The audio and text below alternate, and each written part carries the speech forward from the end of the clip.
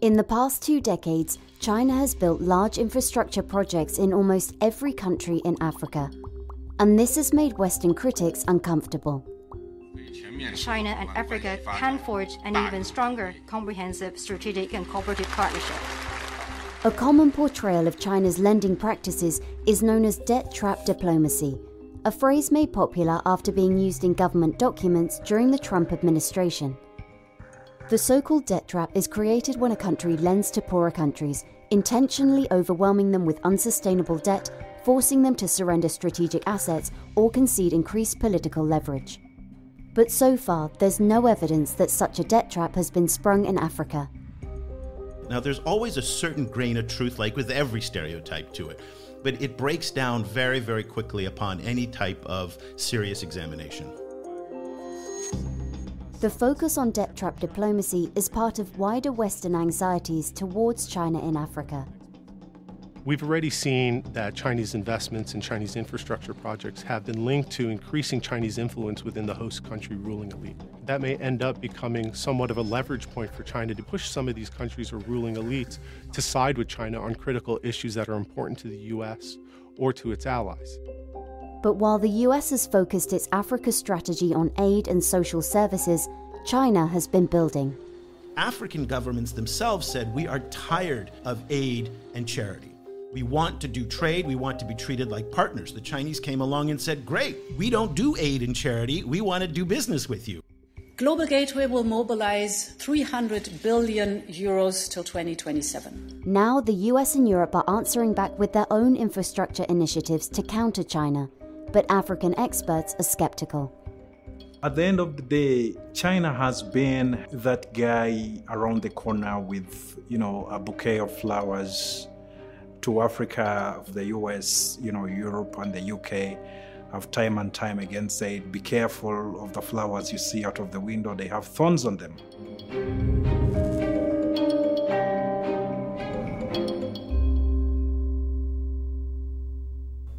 In Ghana, the handover of power from the British government went off smoothly and with dignity. From the 1950s into the 1970s, countries on the African continent gained independence from their European colonizers. US and European-led organizations like the IMF and the World Bank funded much-needed infrastructure across the continent. But that slowly stopped. The United States and Europe kind of backed away from infrastructure in the 60s and 70s. It's something that we did very, very well for a long time in the post-war era. We built vast amounts of infrastructure throughout the world. And one of the things you see in Africa is that so much of the railways and the highways and the infrastructure was built during the colonial period. And back then it was quite solid, but it's been decrepit because the former colonial governments are not plowing in lots of money. Enter China. As early as the 1970s, Beijing began building the Tazara Railway, a link between the Zambian town of Kapiriamposhi and Dar es Salaam port in Tanzania. At the time, it was the longest railway in sub-Saharan Africa, allowing Zambia to ship copper, bypassing white rule Rhodesia and South Africa. It also gave China much-needed political allies. Beijing said, we have problems, you have problems, we will help you out. And they embarked on this. And this is really some of the early seeds that China sowed in Africa that later, came to clearly define the divide between the West and the East as far as China's involvement in Africa is concerned. In the early 2000s, as China looked to expand markets and political influence abroad, its investment in Africa ramped up. The Chinese said, well, guess what? We are the best in the world now at producing large-scale infrastructure fast and cheap. And we have a surplus of capital. So we'll loan you the money. We have our great contracting companies. We have all of this skill and all this ability to deliver fast and cheap. And in that sense, it was really an ideal match. They recognized what Africa's development stage was, and they said, you know what? 30 years ago, that was us. We recognize a lot of what's going on here. You don't have enough infrastructure. You have a large population that's growing quickly. Also, let's not underestimate there is a shared history here of anti-colonial struggle. So you tick all of those different boxes, and Africa made a lot of sense for the Chinese to come in. China is currently involved in an estimated 35 African countries and has made significant contributions to their infrastructure, including ports, railways, and power plants. It's estimated that China has invested more than $340 billion in Africa. So compared to how much China is investing across the world, this may not be as much, but for Africa, it's a lot of money because of the huge infrastructure gap that Africa faces. But there are noticeable differences between Chinese financing and how the West lends, historically with low interest rates and flexible terms. There must be over millions of different types of loans out there. But if you were to take an eagle's eye view of the different kinds of loans involving Chinese lenders, then you can broadly categorize them into three different types. The loans fall into three categories: zero-interest loans offered as aid, concessional loans which have a lower interest rate often intended for large infrastructure projects, and the most common, commercial loans with higher interest rates in line with what you would get from a typical private bank. One of the very interesting trends that we see when researchers discuss Chinese loans is that there is a tendency to bunch all three together. Well, the very first question you should ask yourself whenever you see something like that is, well, are they comparing apples to oranges? Because if you're comparing commercial loans to something available from the World Bank or one of its different agencies, then you're not really comparing like for like. And the fact of the matter is this, and I hope the borrowers out there are listening, 95%, if not 99% of the loan agreement are there in favor of the lenders, no matter who you deal with. This is because by the time you sign that loan agreement and you get the money, you'll have the money in your hands, and the only thing the bank will have is a piece of paper. That is why the loan agreements are in their favor. In one report which analysed 100 Chinese contracts, it revealed that the loans are structured to give an advantage over other creditors and allows action to be taken if the borrower acts contrary to the interests of a People's Republic of China entity. There are also unusual clauses that shroud agreements in secrecy. When you look at multilateral lenders like the World Bank and the different agencies, their shareholders are countries, and they're required to publish their lending and activities just to be transparent. They don't have any choice. On the other hand, when you come to commercial banks, then you'll see a very different case. And that is, banks often are under a duty of confidentiality to their clients. I think the Chinese banks are no different. But the rush to give out loans by the Chinese has meant some of their early investments weren't as profitable as projected. So when China stepped into the field, it was much welcomed by the developing world that there would be increased financing for infrastructure. However, with the rush to get projects off the ground, to put them into action and to begin construction, critical due diligence was often left by the wayside. Financial sustainability, social and environmental sustainability assessments kind of never were done, or were done haphazardly, or were simply not transparent or available to the populations. What this has ended up causing is states to take on projects that they initially thought were affordable, but unfortunately, they've been now saddled by debt. China is coming for its pound of flesh in Uganda. In 2021, the Entebbe International Airport in Uganda came under fire after local media reported that the airport would be taken over by China. We call this a debt trap. After closer examination of the contract, it was found there was no debt trap, and both sides have denied that the airport is in danger of a takeover. I think there is an assumption that certain governments are not able to look after themselves, or they're either not sophisticated enough, or just simply too corrupt to look after its own interests. I think in my personal view and experience, that just simply hasn't been true. Experts say more should be done by borrowing countries to make sure loans are more favourable to their interests. But the Chinese argue that the risk level is higher in African countries and greater repayment assurances are needed for loans that might not otherwise be available. Certainly in my 20 years of experience, I've never seen a case where the Chinese bank would just say, look, don't read this, just sign on the dotted line. In fact, they will spend days and days and they're sitting with us, going through every line of the document and making sure the other side understands, because they know in 10 years' time, if they don't explain this clearly, this is going to come back and haunt them. Certainly, there are issues with how China finances projects. There are issues around transparency. But I don't think this is some sort of grand master plan from Beijing in order to ensnare developing countries into debt and become further beholden to Beijing. In Kenya and Nigeria, debts to Beijing are growing. These include Kenya's $3.6 billion railway from Mombasa to Nairobi, which reportedly lost $200 million in 3 years of operation, and a $1.3 billion loan from the China Exim Bank to fund Nigeria's largest infrastructure project, a 157-kilometre segment of the Lagos-Kano Railway. The government itself can't afford to finance these things. The private sector isn't really stepping up.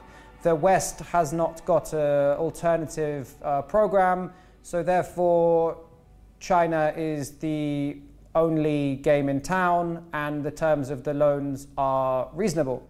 At the same time, you have members of the National Assembly, particularly from the main opposition party, vocally criticizing the government for what they perceive to be a lack of transparency around the management of the loans from China. They often articulate this worry that you hear in other parts of Africa that China will try and seize Nigerian assets in the event of a default by the Nigerian government. But looking closer at Kenya and Nigeria's total public debt, it doesn't appear that China's in a position to use the debt it's owed as leverage. In Kenya, Chinese loans account for about 10% of the country's $70 billion total debt. And it's even less acute in Nigeria, where the Chinese debts are just about 3 to 4%. So again, we have to focus on the data as it is, not as these narratives and these storytelling, which we have these fantasies that Kenya is going to be taken over by the Chinese. One country cannot control another country just by owning 4 to 10% of its debt. Only a handful of countries on the African continent have a significant amount of debt owed to China, and most of them owe much more to private bond markets. Africa does not have a Chinese debt problem. Angola weights about a third of all Chinese debt in Africa. So take Angola out of the issue, then you have an even less serious problem in that respect. So it's very important that we narrow down this problem to be what it is. But it only takes one bad deal to affirm Western fears.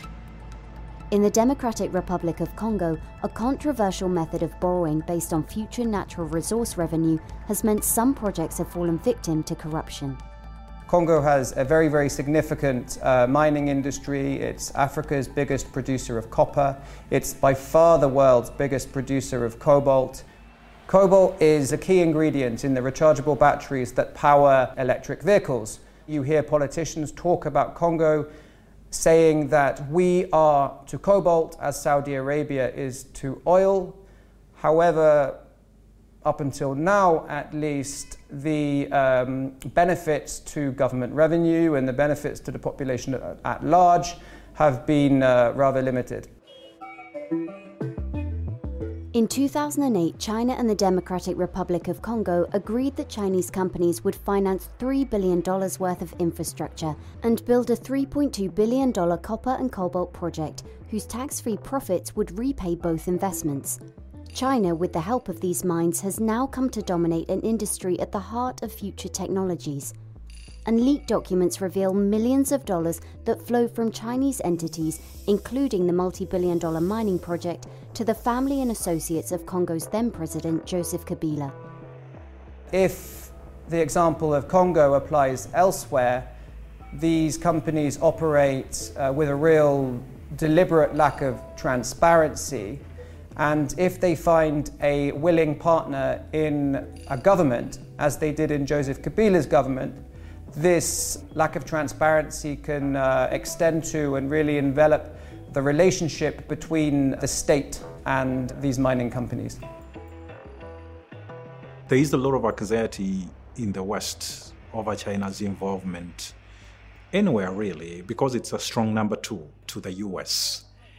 And, being a superpower and China having very strong links with Africa, setting up a lot of logistical supply chains in Africa, preparing to expand its trade and take it to the next level is worrisome, because whatever happens in Africa or whatever happens in Asia ultimately can affect the world order. There's a lot at stake. Ideology may also be on the line. Countries that receive help from the US or European multilateral development banks often require values that fall in line with democratic nations. Anti-corruption, good governance, transparency, participation, inclusion. These are things that really matter. We should want projects that are beneficial to the populations, that don't negatively affect them. And so while it may hinder the US in being able to lend to certain countries, I don't necessarily think that's a bad thing. When countries in Africa take help from China, they're expected to side with or at least not participate in the condemnation of China on key issues including Taiwan and allegations of forced labor in Xinjiang. On these sensitive red line issues, and Taiwan is certainly one of them, this is where the political relationship becomes more evident and much more important. Africa, more than almost any other region in the world, tends to vote as a bloc in major international organizations and tends to express itself as a group, if not the whole continent. And again, this is the political symbolism that's becoming increasingly important to China from a region like Africa that is so important to the Chinese, much more so in many ways than the resources, which again aren't as important to China simply because they can buy the resources now from any number of other places. But getting this kind of political support is very important in today's geopolitical environment. We want to show that a democratic, value-driven approach can deliver on the most pressing challenges. While the US and Europe haven't attempted to try and match China's investment on the continent, they have started work to offer alternatives. The EU's Global Gateway aims to supply €300 billion globally between 2020 and 2027. And Build Back Better World, or B3W from the US, aims to address the infrastructure needed in developing countries. Democracies are messy. Things take time in democracies. So while authoritarian regimes such as China are able to speed up the process or able to get things done quicker, that doesn't mean it's of a better quality. And I think that's really where the US and others, and through the B3W initiative, can really make a difference, is by actually developing and building high-quality infrastructure. We believe in the nations of Africa, in the continent-wide spirit of entrepreneurship and innovation. Yet skeptics of US and European-led projects say they're aimed at specifically targeting Chinese influence rather than working with African countries as business partners. And they lack specific information that have many wondering whether or not they'll result in significant action in Africa. When you talk to the Chinese, they will tell you that we have come a long way with Africa, both culturally and economically. We have had similar problems as Africa, and we want to help them grow because they were in a position where we were. In Africa, the Africans will tell you we need the money. We have a huge infrastructure gap, and it doesn't matter whether the money is blue or red. As long as it can do the job, we will accept it. When we talk to some of the economists that follow China and the African governments, they will tell you that there has been benefit for these projects overall for Africa. How they have been done, the terms, as well as how these projects have been got, is another story.